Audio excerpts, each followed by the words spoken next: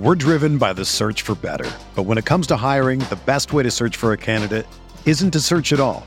Don't search, match with Indeed. Indeed is your matching and hiring platform with over 350 million global monthly visitors, according to Indeed data, and a matching engine that helps you find quality candidates fast. Ditch the busy work. Use Indeed for scheduling, screening, and messaging so you can connect with candidates faster. Leveraging over 140 million qualifications and preferences every day, Indeed's matching engine is constantly learning from your preferences, so the more you use Indeed, the better it gets. Join more than 3.5 million businesses worldwide that use Indeed to hire great talent fast. And listeners of this show will get a $75 sponsored job credit to get your jobs more visibility at Indeed.com/Blue Wire.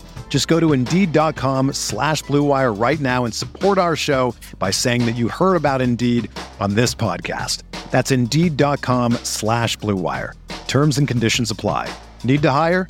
You need Indeed.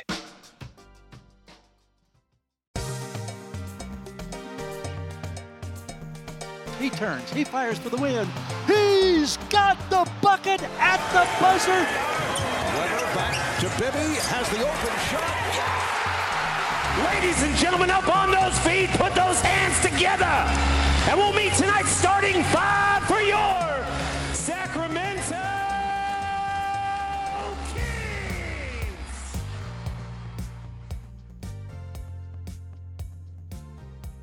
Welcome to the Kings Beat podcast. I'm James Ham, Kings Insider for ESPN 1320 and the Kings Beat. Joining me, Fox 40's Sean Cunningham. I don't have my mic, so it's different. What's going on? I'm not well, James. I'm just not well. I had a pretty fabulous birthday yesterday, and things were really good in life. And then my baseball team decided to take a big heaping dump all over the birthday cake. Carlos Correa is now a Met. What a difference a week makes. And I'm ready to jump off the Golden Gate, man, for my baseball fandom. What's going on with you, man? Oh, not a whole lot. Not a whole lot. I saw it last night, and of course, I knew it was your birthday, and you share a birthday with De'Aaron Fox, who just turned 25. No, De'Aaron Fox shares a birthday with me. Let's get that right. It was my birthday true. First. Yeah, that's okay. true. That's true. So, what a downer night for the San Francisco Giants. Before we get too far into this, we should probably introduce Brendan Nunez from the King's Pulse podcast. Brendan, how are you?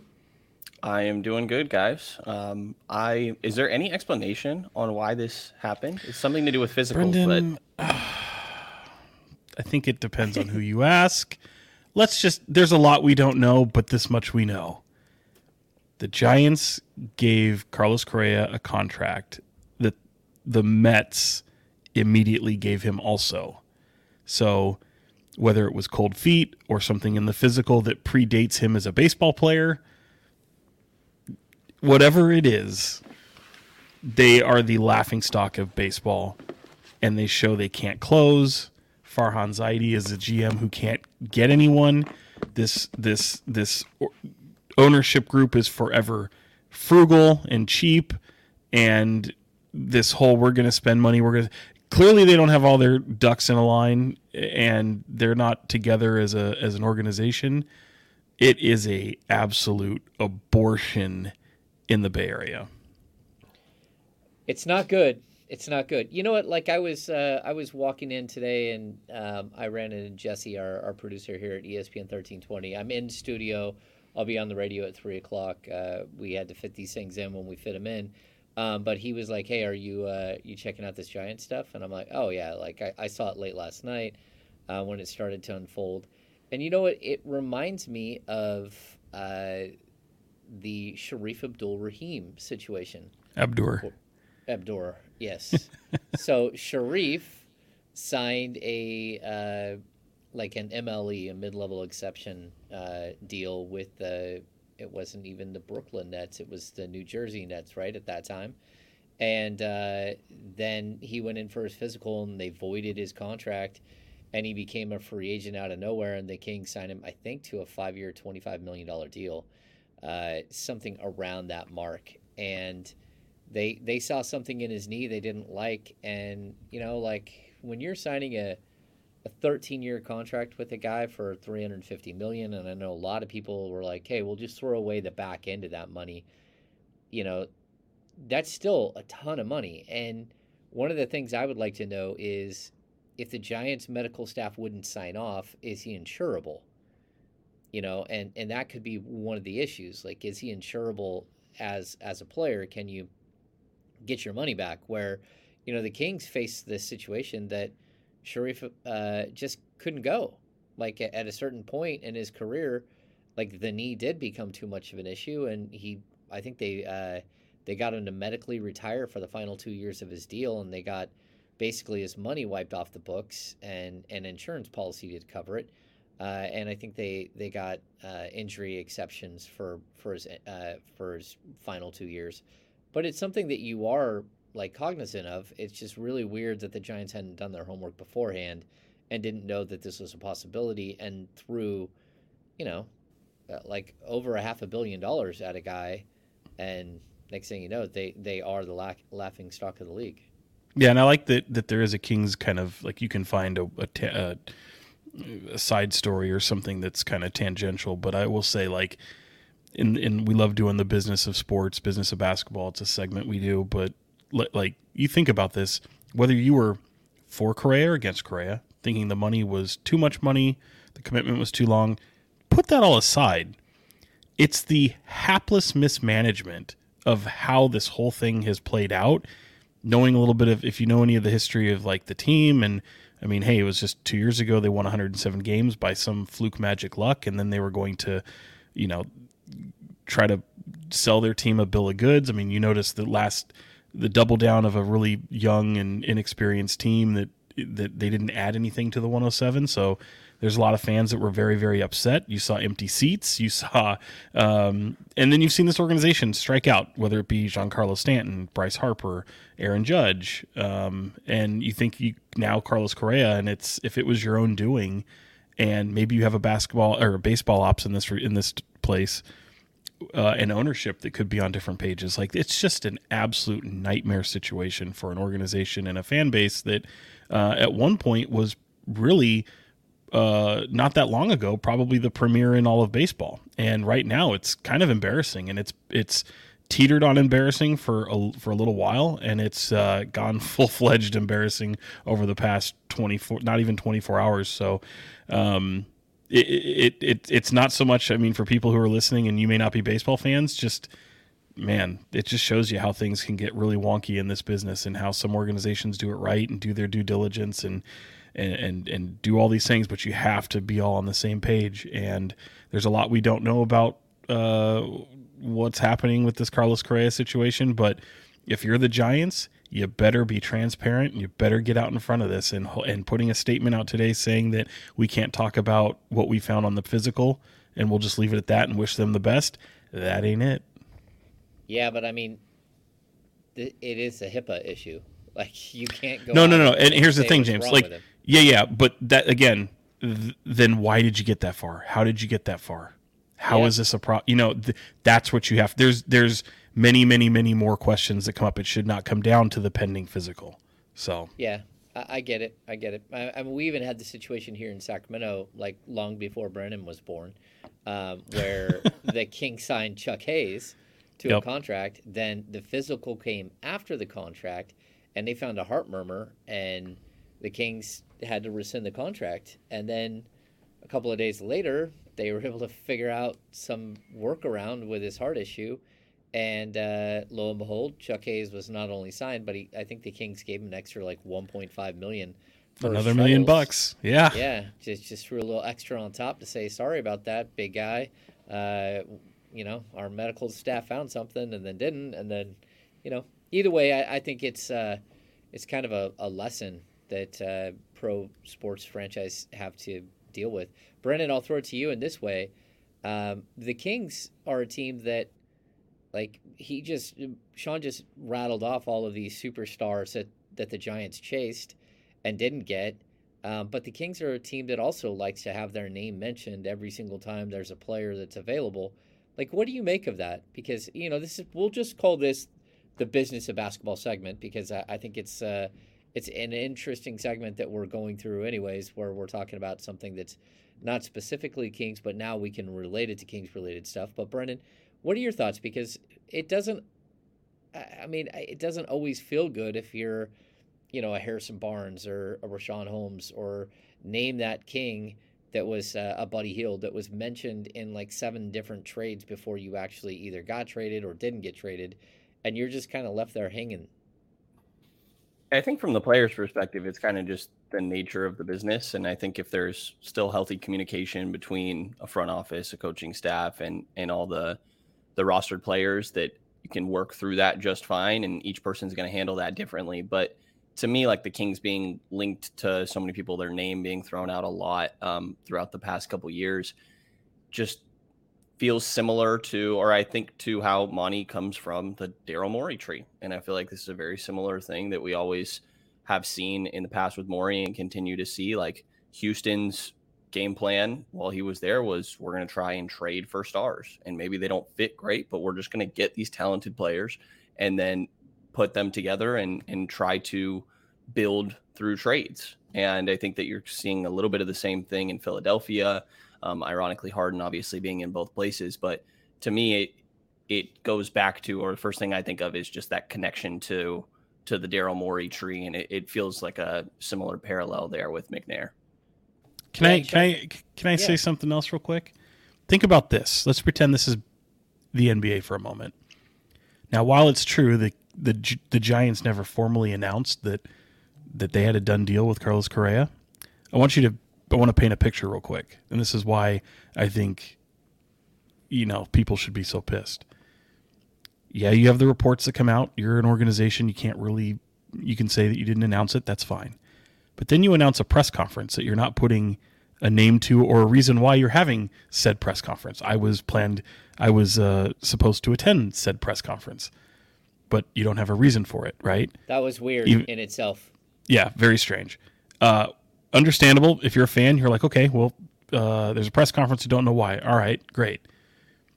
KNBR 680 in San Francisco is owned by the San Francisco Giants. They have ownership in that station, and likewise with the Giants. It's not just a flagship station partnership. It's actual. There's an ownership stake there.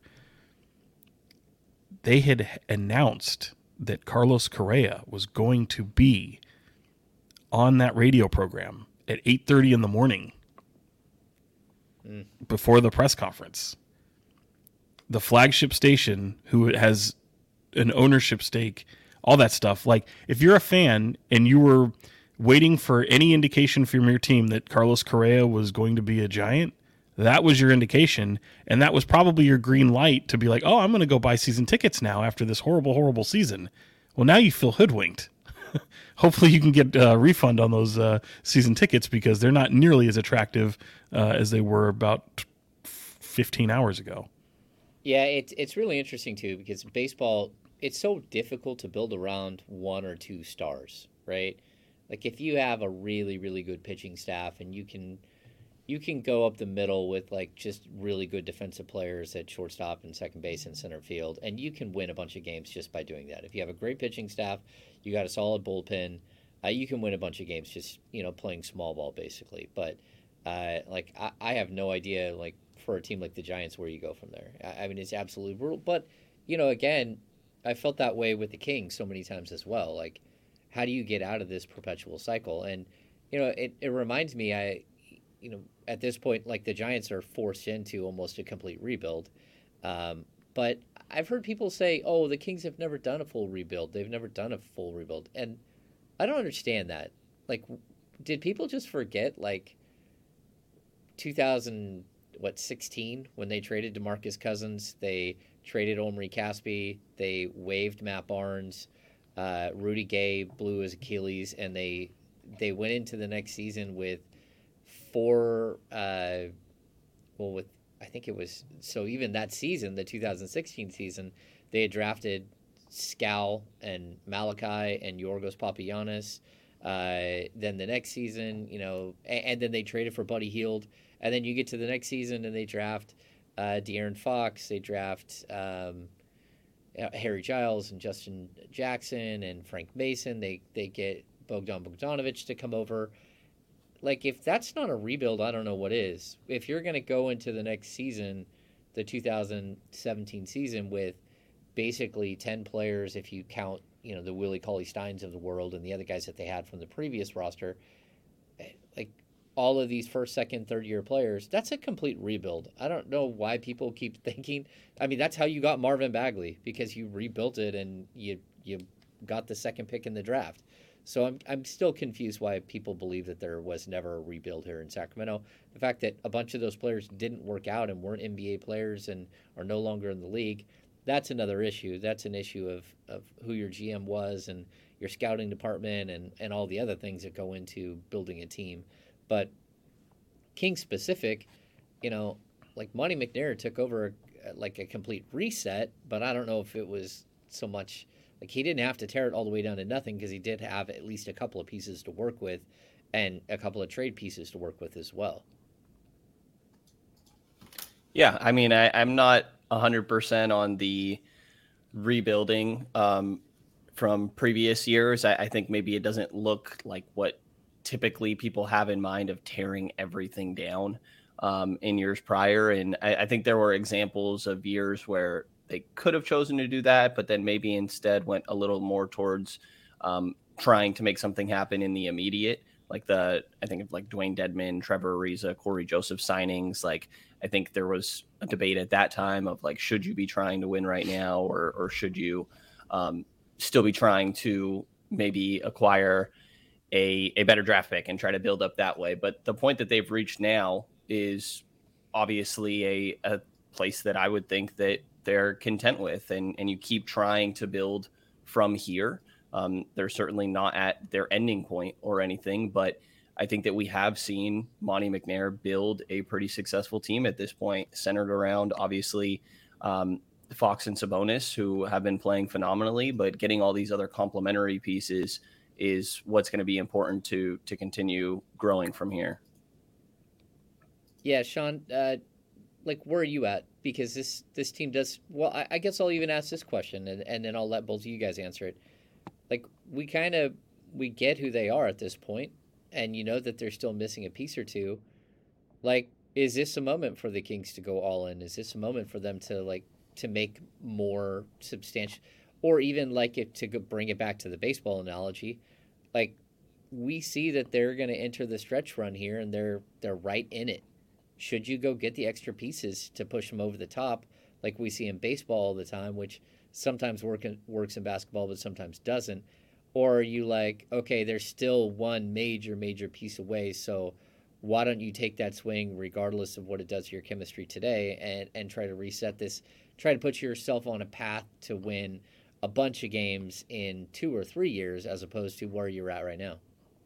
Yeah, it's interesting because for sure, I mean, I think they signified the all-in moment when they made the trade for Domantas Sabonis. So, as was the case last year, you have to kind of double down off of that and continue that belief that when you make that franchise-altering shift, like, you've got essentially 2 years to, make this thing right, not only to keep Domantas Sabonis, but to see if it can work with him and De'Aaron Fox and Mike Brown and all these components. So yeah, you need to be all in 100%. And I just don't know if there's a move that can be made, because I still feel like they're a significant piece away from really being an elite team. But right now, I think they're proving to the league that they are a relevant, contending, promising team. I said last week, I think it's pretty. I think what's become clear to me is that I wouldn't want to face this team in a series. I mean, one-offs are what they are, but I think this team has the type of depth, the type of they play a type of style, and they've improved enough on defense to where this would be a tough out for just about. I don't say every team, but for a vast majority of the teams that would be contending in the Western Conference, I think in a series, this would be a tough out. So I like the competitive spirit from this team. I like the talent on this team. They obviously have some glaring needs. I don't know how. I think we still have some question marks in terms of durability and fortitude. I think the physicality issue is still kind of a thing. We might have thought that, hey, this team plays with a little bit of an edge, and lately we've kind of seen that wane a little bit. So there might be a little bit more of a question mark there. But for sure, I think if there's a move out there to be made, they're not gonna hesitate. But I wonder what that is. I don't think that they can add the type of piece that ultimately they need, if that makes sense. Like, I feel like they really need another strong presence on this team, and what I mean by that is likely upgrading a certain piece that they had, that they're fine with now, but almost bringing in another quasi-star player to pair with Fox and Sabonis, particularly probably at the 3, that would really push this team to bigger heights. And I just don't know that they're going to be capable of doing that. I think if we're talking about eventual contention, that they do need another star, right? Like, neither one of Fox or Sabonis are somebody that is just the top of the top, cream of the crop when it comes to stars, that's going to just carry you and get complementary pieces from there to fit it. Like, I think the way that they take that next big leap is getting another player of that caliber. It becomes a little bit of a 3-headed beast from there. And then you kind of reevaluate your surrounding pieces after the fact. Yeah, because I think the biggest question for me is, like, if I'm looking at this team right now, it's such a delicate balance, right? You don't want to trash the chemistry. You don't want to destroy sort of what they're building or the excitement that they have within the locker room. But you're also faced with this dilemma, like, could you go out, and I don't know that they're available, but it's something that I brought up on previous pods, like, could you go out and trade with a team like Charlotte and bring back a Mason Plumlee and a PJ Washington, and it would probably cost you, some items in your war chest. But again, we're talking about a restricted free agent this summer and an unrestricted free agent the final year of his deal. But they're two pieces that probably would complement this roster perfectly and at least solidify what you're doing right now and put you in a stronger position to hold on to a 5 or a 6 in the Western Conference. But you would also know that, the Plumlee deal would be like short term, and you may or may not be able to bring him back next season. And he's also 32 years old, going on 33. But then also whether PJ is part of a future plan that you're going to, sort of build around. And I would caution people to think that he's not as good as a guy like Harrison Barnes. He's not that level of competitor. He's just, he's a solid rotational player. But do you do something like that where you might be able to get that done with peripheral pieces that aren't playing right now, and some second round picks? Maybe if you really had to stretch, like a future first, but like a way off, like protected 2028, 29 pick that dissolves after that. So I think it's an interesting dilemma, though, right? If you're Monty, because if you're going to be all in right now, you don't want Mike Brown, which is going to be the next topic of discussion, like trying to figure out which one of Chimezie Metu, Neemias Queta, or Rashawn Holmes is going to be your backup center for 13 minutes a night. Like, you should actually be in a point where that question isn't still floating out there. Well, I think let's just go back to the Charlotte thing, for example. While I'm not, shouting from a mountaintop for that to not happen or for that to happen, to me, that move doesn't make them, like, you're still not a contender with that type of move. Like, that's not going to put you over the top per se. You just kind of maybe round out some of the loose ends a little bit better for this season, and maybe you're a little bit more primed to compete a little bit. Like if James, how many wins does that give you? How many more than what you have now? Like, if that gets you 3 more wins, like, how deep does that get you? Yeah, I mean, I think that would solidify you as a 5-6 in the current league, because I think it would add depth to a roster that already has depth, but it would be actual depth that's going to play. Like, those two guys are going to be 2 of your top 8 players, And Plumlee actually blocked shots. He actually Oh knows yeah, how to no, I mean, run look, Jay Triano's offense. Like, yeah, he yeah, would we get actually all make that. a ton of sense. Yeah, My point is, I just it's not the type of move to me that's going to put you into an elite setting in the West at all. I think it's something that could certainly help. Don't get me wrong, but I'm not giving away too much for it. And I think you could do better. Quite honestly, I think there's probably moves to be made that you could do that's better. I think it classifies as the move I mentioned a minute ago. I don't think there's the move that there's the move that they need to make. There's the acquisitions they need to get, and I just don't think that they have the capability to get them. If that makes sense. Like I think there's, we've kicked around people before over the past year, and if you're listening to this podcast and you know how we feel about some of the talented threes in this league, be it Pascal Siakam or Bradley Beal or even OG Anunoby, who's come up before. I just don't think any guys like that are really all that possible. And then if you loop PJ Washington in that, he's not in that class, and I don't want people to get like I agree. Yeah, I don't want them to get all excited for the forward. untapped.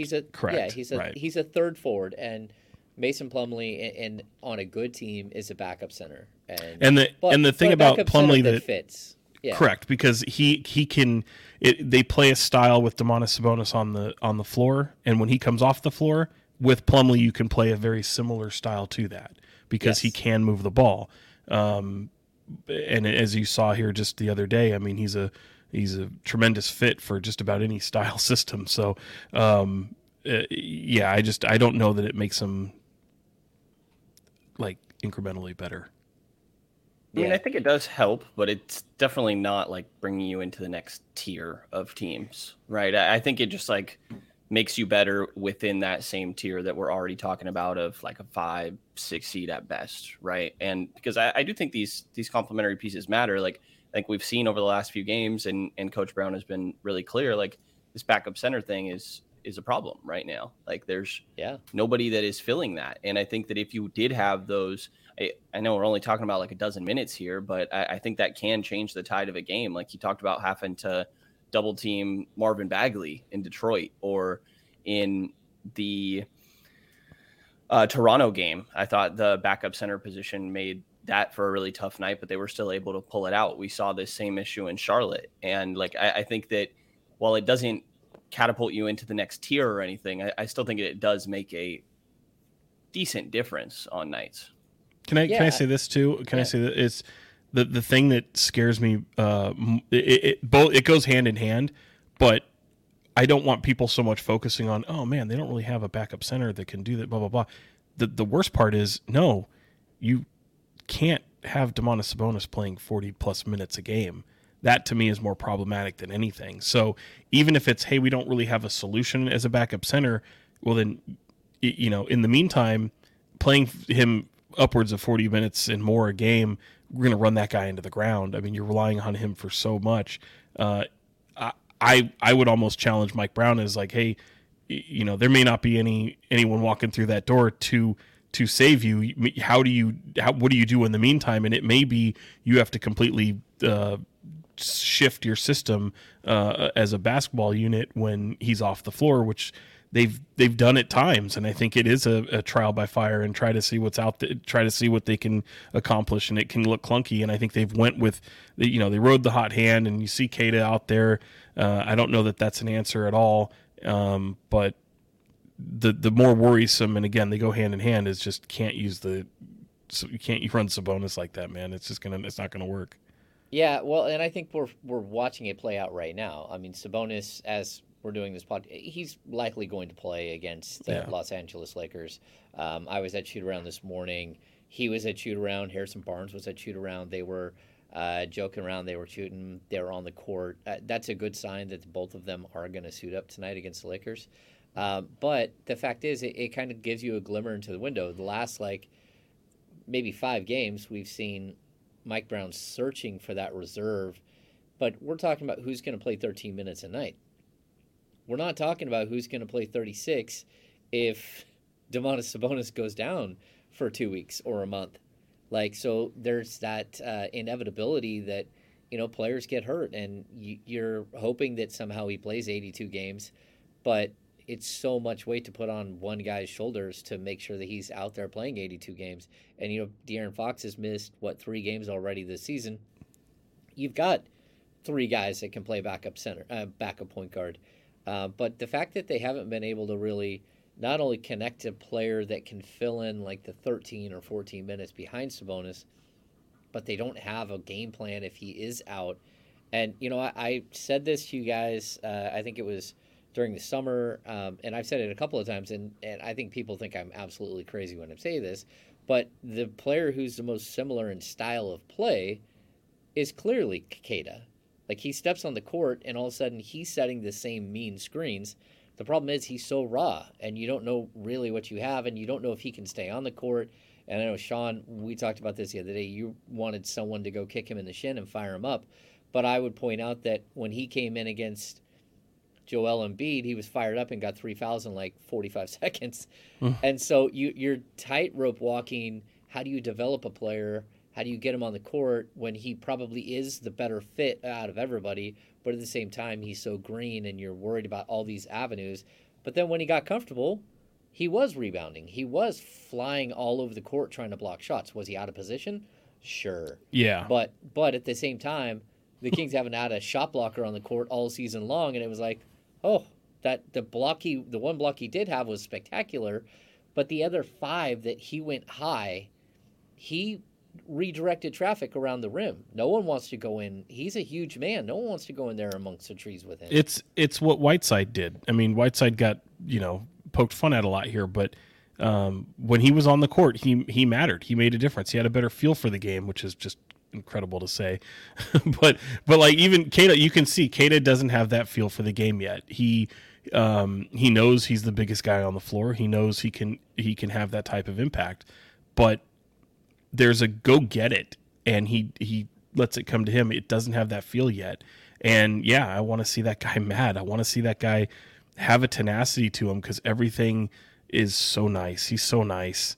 and I want to see him get mean. And I've seen it a couple times in the G League. I mean, I've seen it, when he, hey, that's James Wiseman over there, and he just punked me a couple times, and then he goes and gets it. So, sometimes that's like, if that's what it takes, right from the get-go, hey, have your guard go up there and just kick him really hard in the ankle. Well, I don't care what it is. And if that's what it takes to get him going, do it.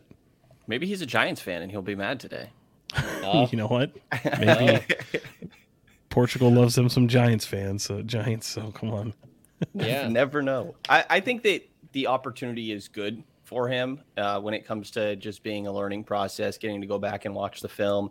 But it's not great for the Kings in the meantime. He hasn't been great in his minutes. He's had the flashes, which I think are nice, like that block that James mentioned was on LaMelo, and then the next possession he had a really tough finish through contact. But outside of that stretch, the rest was pretty tough. Holmes is the weird one to me, and will continue to be the weird one. Like, we know out of all these guys, Metu, Holmes, Len, Keita, like, I guess we don't know, but most recently Holmes was a starting NBA center, and now he can't fit as a backup. We've talked about the handful of reasons that we think that it's not working. That's the one to me that I'm circling and hoping it can. And I would try Len. I would assume they didn't try Len last game because he just got back from his non-COVID related illness and was really sick throughout the course of that, apparently. But if you're going to try everything, try everything. Like, you have Alex Len sitting there too. Try it.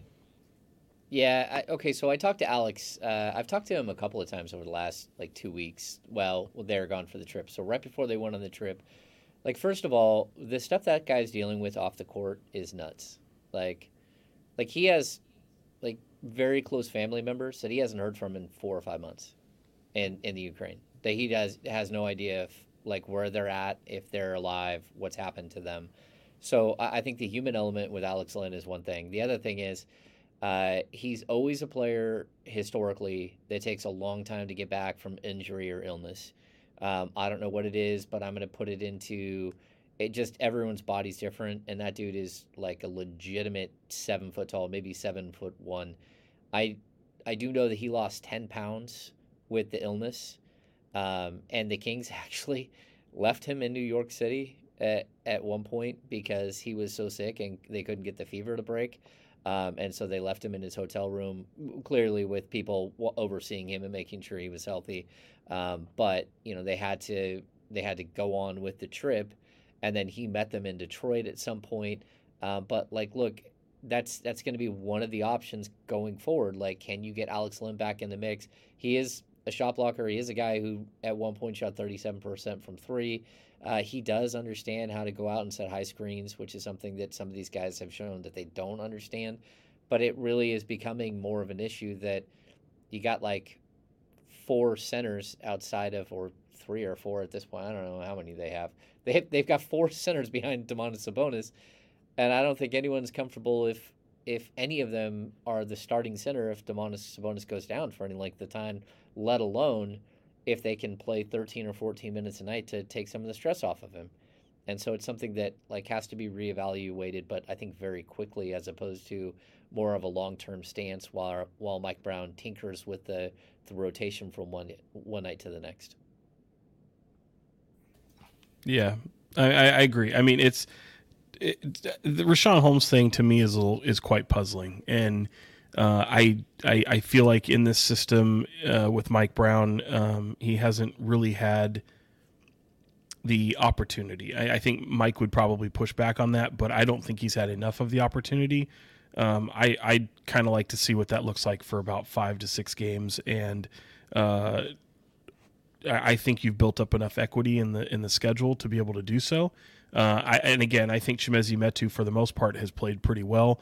I know he's had some stumbles of late and kind of earned himself out of the rotation a little bit, but I think you look at the games coming up, and the Lakers are obviously tonight as we record this, and you have no Anthony Davis isn't going to play, but you do have someone like Damon Jones who's enormous. So in a game like that, Nimi has a little bit of experience against Damon Jones, so go ahead and play him against him. But there are teams that tend to go smaller, and if you go smaller, well, maybe that's a Chimezie Metu type game to where they might run a little more. It may fit his style of play a little bit more.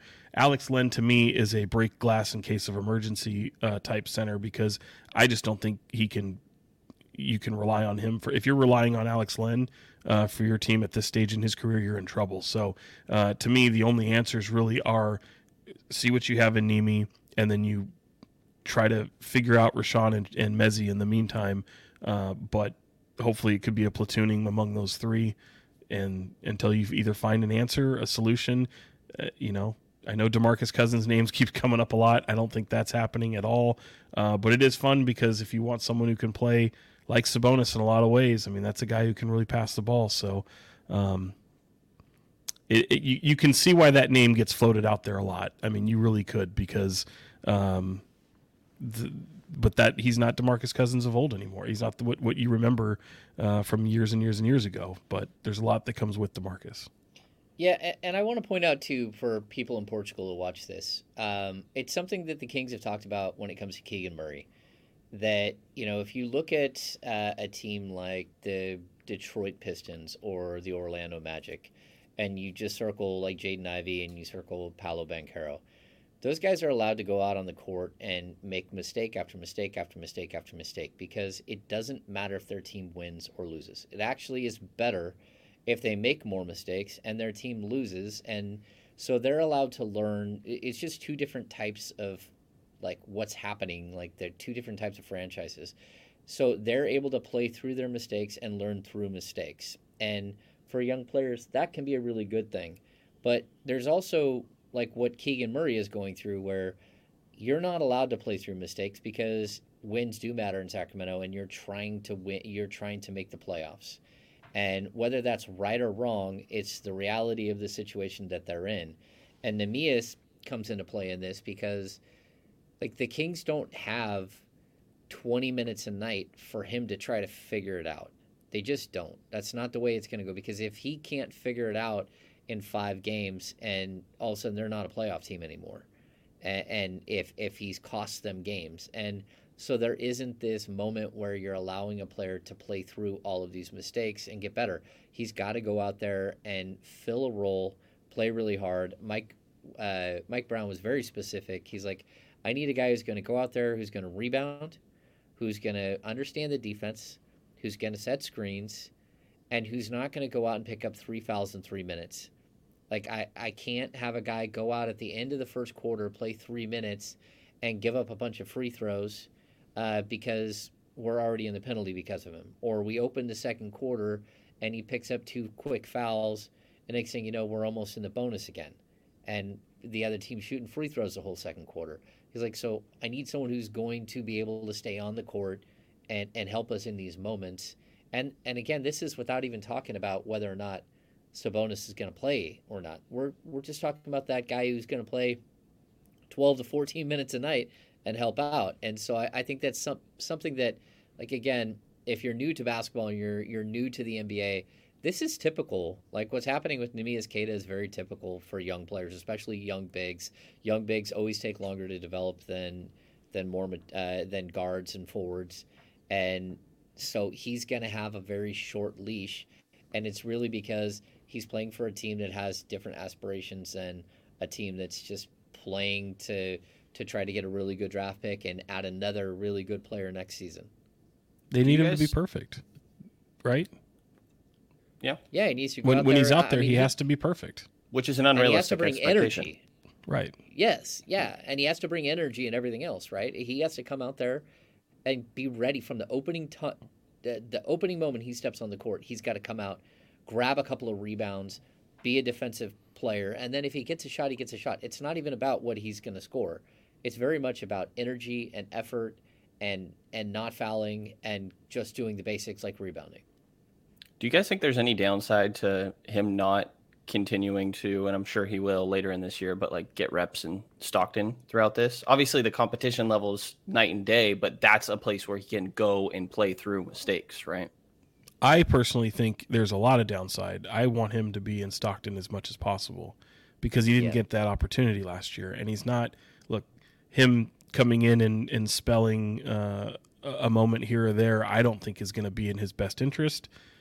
And I think they're just hoping for lightning in a bottle at that point, and to really hope that he's made a lot of strides, which I think he has. And I think it is true that the game has slowed down for him a lot. And that's why I wanted to talk to him this past practice after he appeared in that Hornets game, because as I mentioned just a minute ago, I feel like they're putting him in an impossible position to have to be perfect every single time he's on the floor. And as James mentioned, like, he acclimated to the game after about 4 minutes of action.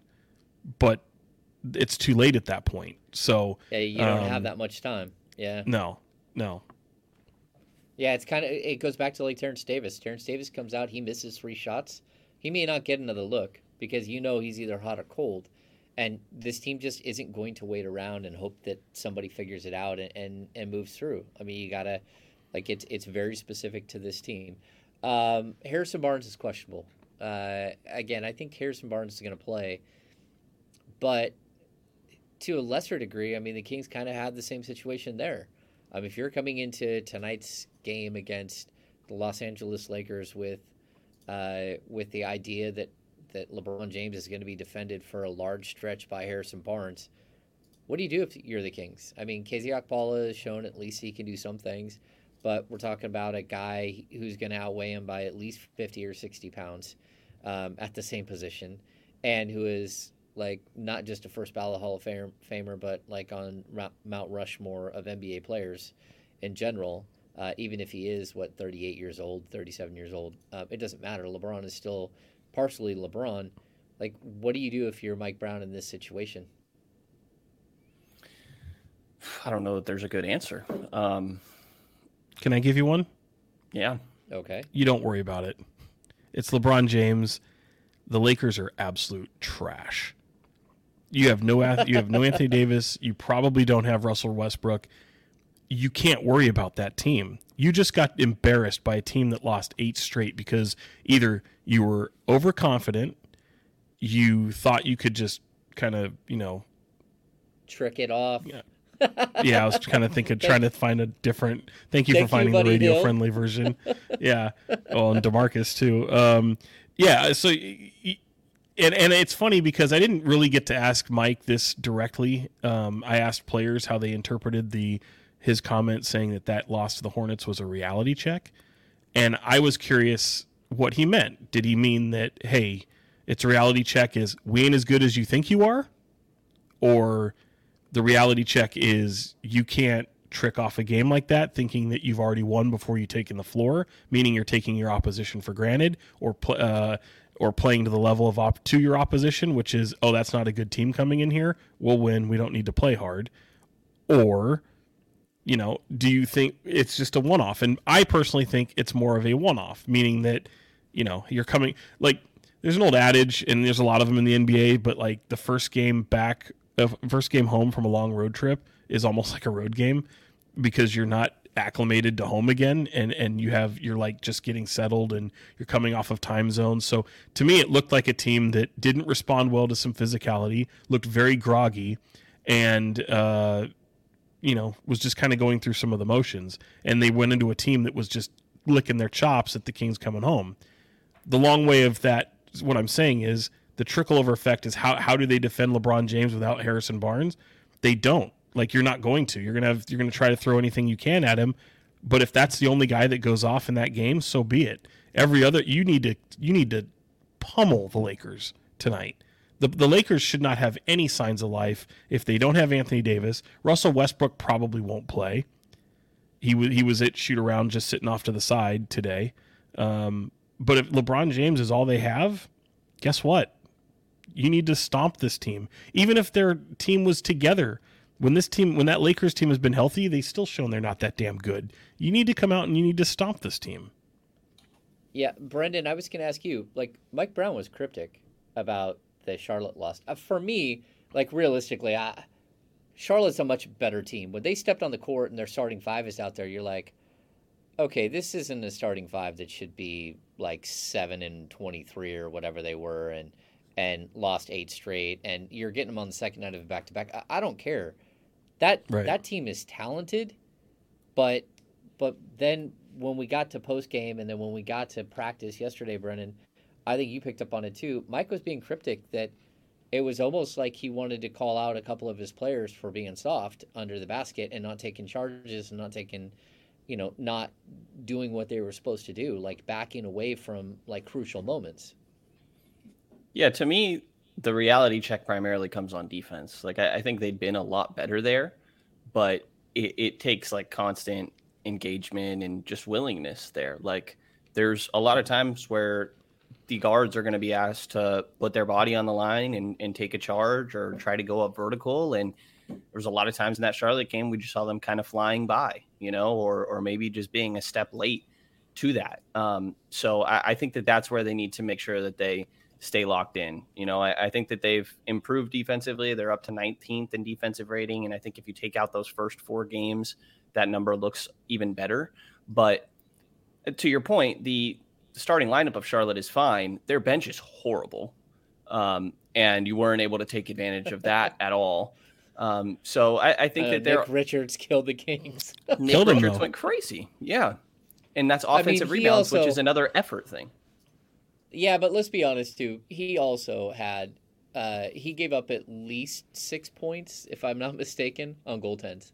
Like, I think he had 13 points, but he also gave up, like, a whole bunch of points on goaltends. I was shocked. I've never seen a player get called for so many goaltends in a game. And they were in quick succession, too. Yeah, you're like, oh, look at that. The Kings are scoring strictly on mistakes by a big man who just keeps like slapping the ball after it hits the glass. And so many of the Hornets points were dunks. And hey, Mike Brown, when he keeps it a buck, he said it at practice. I mean, he called out Sabonis for a guy who put up some monster numbers in that game. He called out Sabonis, says he wasn't good. He was not good for us on the other end of the floor. And he was right, especially with all the backdoor stuff that was happening. And that's why I was asking Malik Monk and I forget who, and we talked to, but and even Mike Brown, like, were those characteristics of just that game, or had that been kind of stuff you had started to see more and more from the road trip that were just maybe coming to a head here against the Hornets? And I mean, the Hornets, look, he credited Steve Clifford. He credited that team for being whole again, as close to whole as they can be without, Miles Bridges. But Gordon Hayward's healthy again. You've got LaMelo Ball, who I don't know if he was on the minutes restriction or just in foul trouble, but what a show he put on in the fourth quarter. So anyway, you can't be jumped by a team like that, and they were. And the Lakers can't be you can't be jumped like that by the Lakers in second night of your 6-game homestand, especially with so many home games coming up. And this is some of the concerns that you have for the team playing around the holidays, especially when you come off a long trip. You got to come out and you got to make a statement. Yeah. And the questions about the rotation go beyond just the backup center. Like Mike was mentioning it, like Davion Mitchell and Malik Monk are going to come off the bench. And then after that, like, he doesn't know. There's nights where some guys have looked good. Like Terrence Davis has got an opportunity and looked all right sometimes, other times not so much. Trey Lyles, you could say the same. KZ Okpala, and then whatever's going on with the backup center. Like, I think that obviously the backup center is a glaring hole, but you do also need another one of those guys to have a good night, I feel like. Yeah, I thought Kelly Oubre stole Terrence Davis's lunch money. And not only that, but he told him about it. Like, he had his $3 and was waving it in his face and slapping him. Oh, he was letting him know. Again. Oh yeah, he was chirping at him the entire night. He got picked up on the hoop mic, the mic that's next to the basket where you hear the ball swish through. He got picked up 3 or 4 times where he's yelling and the entire building is hearing it, and you're like, "Oof, that's not good." Yeah, he was talking trash nonstop. So. Okay, so where do the Kings go from here? Because we are getting into the holidays, and Sean, you keep bringing it up that this is a tough time of the year to play because you do have other commitments and you got family, you're distracted, but the Kings don't have time for that. At 16 and 13, they were 16 and 12. They had an opportunity to go over 500 for the 5 games over 500 for the first time since 2006. You hope that somehow this team can be attempting to do that same exact thing on Friday when they face the Washington Wizards. But if you don't get some of these games real quick, then all of a sudden you're looking at the back-to-back against Denver. And this 6-game homestand can turn ugly really quickly. Yeah, we've seen it in previous seasons. A lot less talented teams than the one we're dealing with this year. So yeah, you almost cringe as you go into it because you know what that looks like, and it can be a holiday massacre, if you will. You don't want it to be a holiday massacre. You want it to be full of joy and be festive. So I don't know. I think tonight's going to be a completely different result. I'm not expecting what happened against the Hornets. I'd be really quite shocked if they came out and had a game similar to that, where they're just giving away so many points and are really letting the opposition set the tone, as opposed for them coming out and kind of setting the tone for the game. That would really surprise me tonight. I think the same. I think that the same. I think that it should be a good night for them. It's also the Lakers. I would think that players get up to play the Lakers a little bit more. I know you were talking to Davion at Shoot Around today. Saw your clips of kind of the energy in the stadium with that fans being split, and I think he compared it to his to kind of big high school rivalry games and things like that. So I think there's extra incentives on this game, not only just from bouncing back from the loss, but it being the Lakers, it being LeBron, and everything that comes with just Kings Lakers in my mind. So I think they should absolutely be locked in, and a lot of it was just the defense in that Charlotte game. Sean mentioned it. There were so many dunks and layups. It wasn't Charlotte hitting tough shots. They were just getting whatever they wanted at the rim. And I would hope that we get a lot better performance tonight. And I'm expecting it, like Sean said. Yeah, I'm expecting them to come out and play hard too. And again, the spirit of this team is really, it's fun to watch. I mean, each and every day, we very seldom see them down. No. And we were in the locker room the other day, and strangely enough, 6 players were in the locker room at one time, and that's the first time I've seen that this year. Or it's just kind of weird that it's not like it used to be where there's always like 5, 6, 7 players in the locker room in pregame. I think part of it has to do with the fact that they have chapel at 6 o'clock, so a lot of guys go to chapel, and so they're not in the locker room. But still, it's an interesting vibe that this team has, and I expect them to bounce back. I expect them to play well on the homestand, and hopefully we see that play out. I think this will be probably the only pod we have this week because of the holiday season. And it's not just a holiday season. I make it like an explanation thing here for folks. We would love to do like a Tuesday and Thursday show this week, but when we have practice on Tuesday and Thursday, and then we have travel times and all that stuff, it makes it really, really difficult to squeeze these in, especially with Sean having his birthday on Tuesday. Don't you go blaming me. No, I'm kidding. Just we were at practice, and then again, I didn't get home until 4 o'clock in the afternoon, and by that point, Sean is back at work, doing his stuff, and Brennan has his stuff to do. So once we get through the holidays, we'll go back to our standard, 2 pods a week.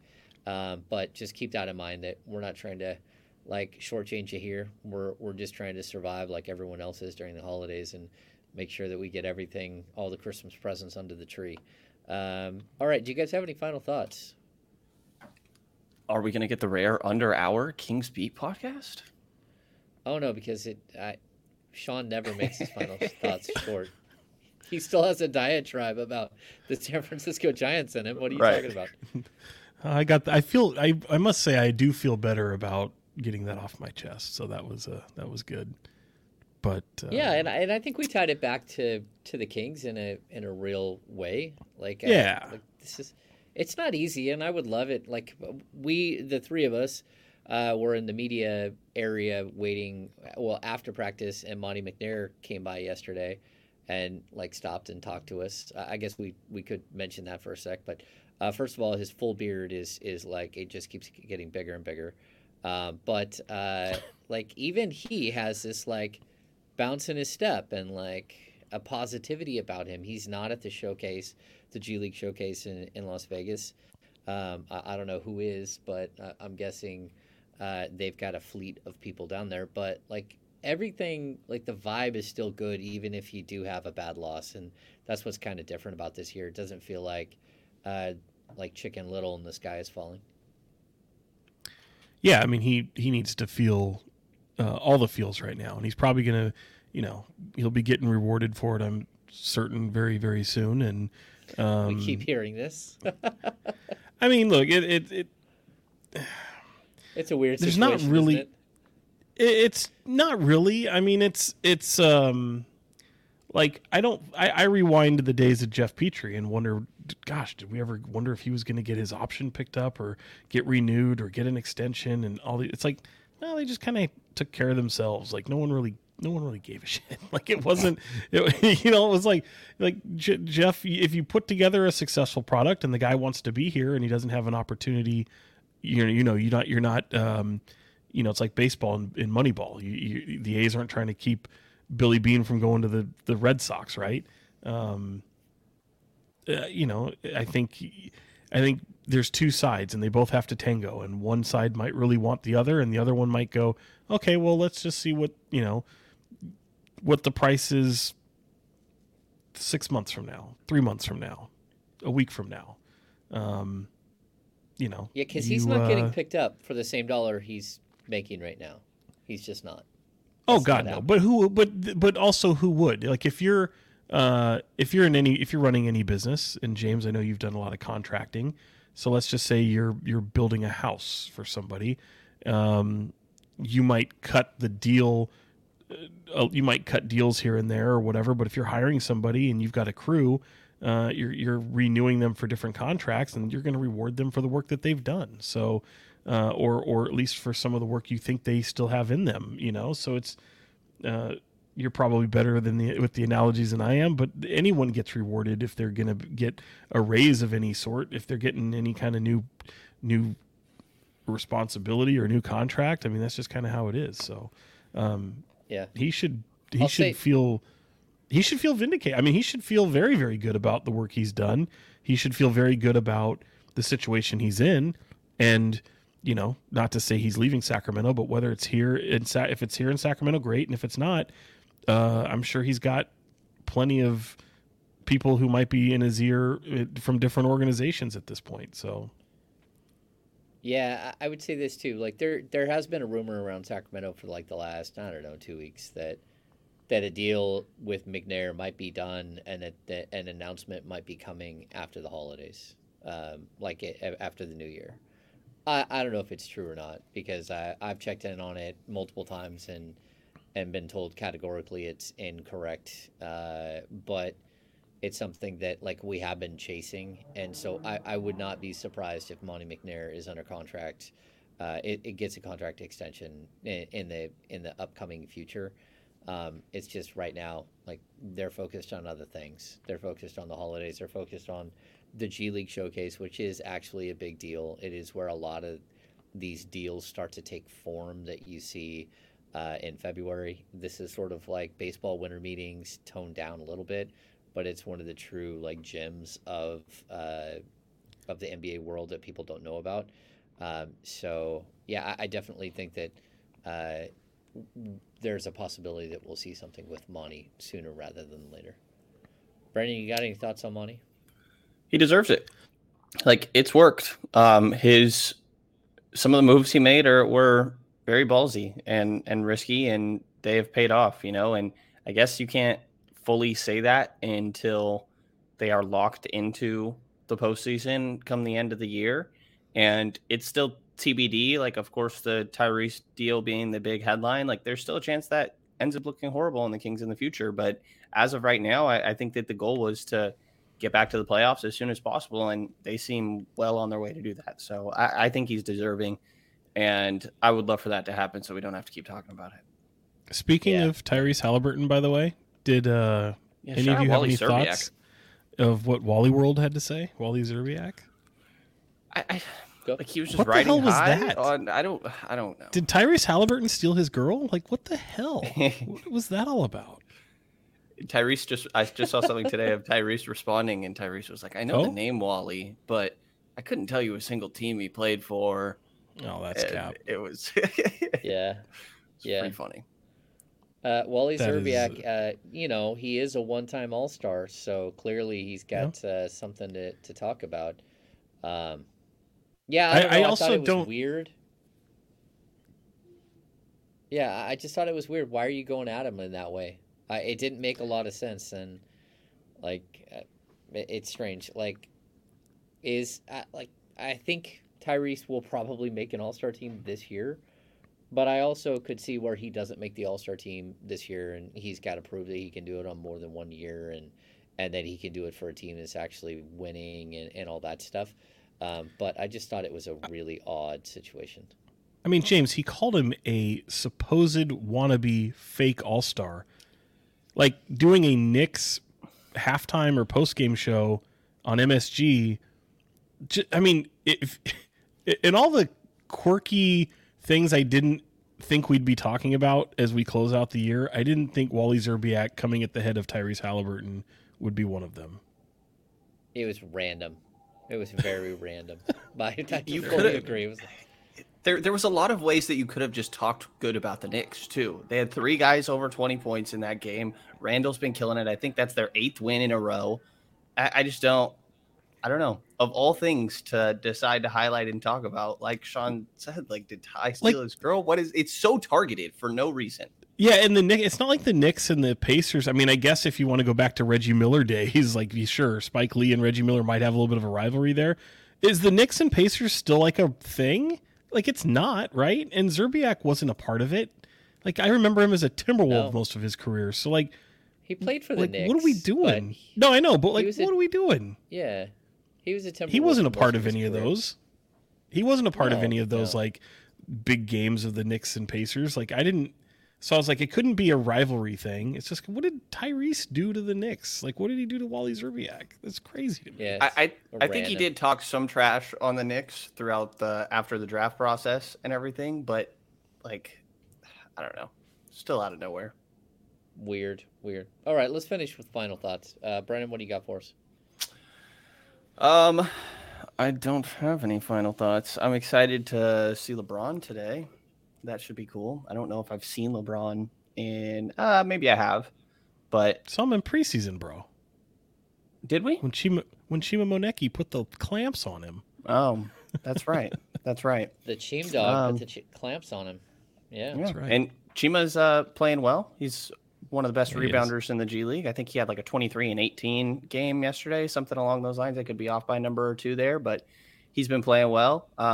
The showcase is interesting. I wish Nemi was a part of it, but Do you? Yeah, I do. Like, I just wish that I enjoy. I'm primarily watching G League games for those couple guys. You know, like Chance Comanche doesn't do it for me the same way that Nemi does. No, well, and you know what? I got to be honest. Trey Burke is still he catches my eye every time I watch, but especially the way he shoots, still can shoot the ball. No, like for me, the showcase is like I'll tune into some of these G League games. You're right to see Nemi, and I do want to see him there with Stockton playing G League games. There's something about the showcase that seems circusy to me that I don't think Nemi needs to necessarily be a part of, if that makes sense. Like, yes, there's those G League games, but because it becomes like the whole NBA world descends upon Vegas to do all their, meetings and all these things, and the G League is just kind of the setting for it all. I'd rather him be here in Sacramento right now. But then when the showcase is over and they go back to just season resumes and everything, then put him right back there and let him continue, if that makes any sense. Probably doesn't, but that's... I think I would like to see him play a couple of times and see if he can find his niche, because I do think that, again, at some point you're going to need him. At some point, if you lose Sabonis for any length of time, you're going to need him to be part of what's happening, just because of the style of play and what he can do on a court. He's up to 3 assists a game at the G League level, and he sets the biggest screens I've ever seen outside of Sabonis. Well, Sabonis thumps people. Nemi, you just can't get around him. Like, I see guards and they like turn. They're like, where did the other guy go? Like, that's a big man. So yeah, I don't know. I'm kind of torn whether I'd like to see him down there or not. Okay, so final thoughts. Happy holidays to everyone. Like whatever you celebrate, happy holidays. That's the biggest one. Like, have What's your favorite Christmas drink? Weekend. Do you do like spiked eggnog or something, or what do you do? Favorite Christmas drink? No, I'll probably just drink a lot of whiskey. I might have I might make Cosmos Jesus for the wife and people on Christmas Eve, and then I'll probably just have an old fashioned or two. My brother will be over, so we'll probably have old fashions once or twice. And yeah, just I'm a big holiday guy. I love the holidays. I love like celebrating these things with the boys and stuff like that. So yeah, I'm excited for this weekend and Christmas and Christmas Eve and all that stuff. Hot toddy for Brendan. What do you get? What do I drink? Yeah. Do you have like a holiday drink or no? No. Hot toddy's pretty good though.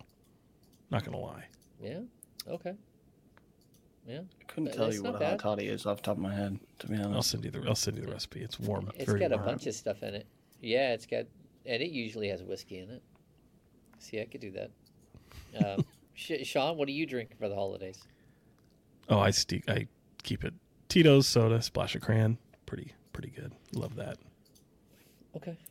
Is that holiday related at all? I think we're just talking general drinks, right? That's my general drink. Okay. I don't know. I don't really have I like to I don't know the names of any of them. Sometimes I'll just put it in front of me and I'll try it, and I typically like it. A lot of them are very like cinnamony or like a lot of brandy. Oh, brandy. I've done like I have a love-hate relationship with eggnog. Like I pretend I don't like it because it kind of repulses me, but then like I try it and I go, that's not that bad. So I'll do that. I know there's thick. What's that Tom and Jerry thing? Have you ever heard of that? No. Somebody in the comments will probably do. It's like a mixer or something. Tom and Jerry. I don't know, but I guess it's like a holiday drink. I've tried it and it was all right. All right. Yeah, well, talk, huh? I think that's going to do it for this edition of the King Speed podcast. What'd you think of Die Hard, Brendan? We got like 10 minutes into that movie. Yeah. Yeah, I I think I it have was no right about opinions. that time I spilt a dirty martini on someone and it Wow. shifted gears. Yeah, Yeah. it was. I missed It the caught part. the I missed edge quite a of the party. bar. You did miss Yeah. quite a party. Yeah, yeah. It Spilled was the good drink on my times. girlfriend. Can you Whoa, believe this really? guy? What's her name? Yeah. Oh. Can you believe this guy? You have a Ken's- girlfriend. I do, as of okay. late. As of late. Yeah. I So appreciate as of, like- I appreciate James for not being the one to announce that. But yes. No, sure. it's up to you Who announced to it? announce something like that. Nothing. That's the first You time I've just said it. asked him, and he said yes. Yeah. Oh yeah, I remember Yeah. now. See, I was see, there. they went. Yeah, they went exactly. Kings Beat podcast official right there. It just happened. Is this the same one that gave you the Boom. nickname at the Sharks game? No, and what a question, Sean. No. It's Yeah. Oh. Thanks, Sean. Whoops. Go I mean, it was full so long ago. It was very long ago. Going full Mike Brown out here. It was such a long time. Such a Full long time Mike ago. Brown. Yeah, That's that was like 2 years ago, wasn't it? Something like that. At least. Yeah, had to have been. Yeah, I don't think you've dug out of that hole right there. Okay, well that's gonna do it. If you guys are Let's get still outta here. watching, give us a thumbs up. If you don't mind, subscribe to the King's Beat right here on the YouTube. If you're watching on YouTube, if you're listening somewhere else, please give us a rating and review. Those are always they come in handy and they help the algorithm. Lastly, join the King's Beat, thekingsbeat.com. Become a premium subscriber so you get invited to things like the happy hour, which we had last week with Mark Jones, which I thought was spectacular. Mark was really cool and gave some really, really interesting insight into his history, into what he goes through on a weekly basis when he's covering college football and NBA and flying all over the country. I forgot to ask him how many miles a year he puts on, like in an airplane, but I'm sure it's like astronomical, like the travel that guy goes through. So that's really cool. But in order to get invites to the happy hour, you got to be part of the King's Beat Premium. So outside of that, thank you everybody for being a like loyal listener here on the King's Beat.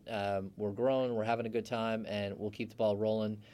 We'll see you next week, and we're going to take the next couple of days off and actually cover basketball and then celebrate the holidays with our families. So for Brendan Nunez from the King's Pulse podcast and Sean Cunningham from Fox 40, I am James Ham, Kings Insider for ESPN 1320 and the King's Beat.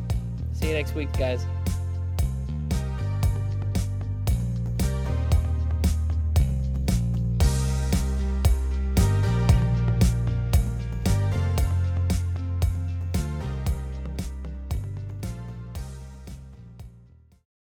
For the ones who work hard to ensure their crew can always go the extra mile, and the ones who get in early so everyone can go home on time, there's Grainger, offering professional-grade supplies backed by product experts so you can quickly and easily find what you need. Plus, you can count on access to a committed team ready to go the extra mile for you. Call, click Grainger.com, or just stop by. Grainger, for the ones who get it done.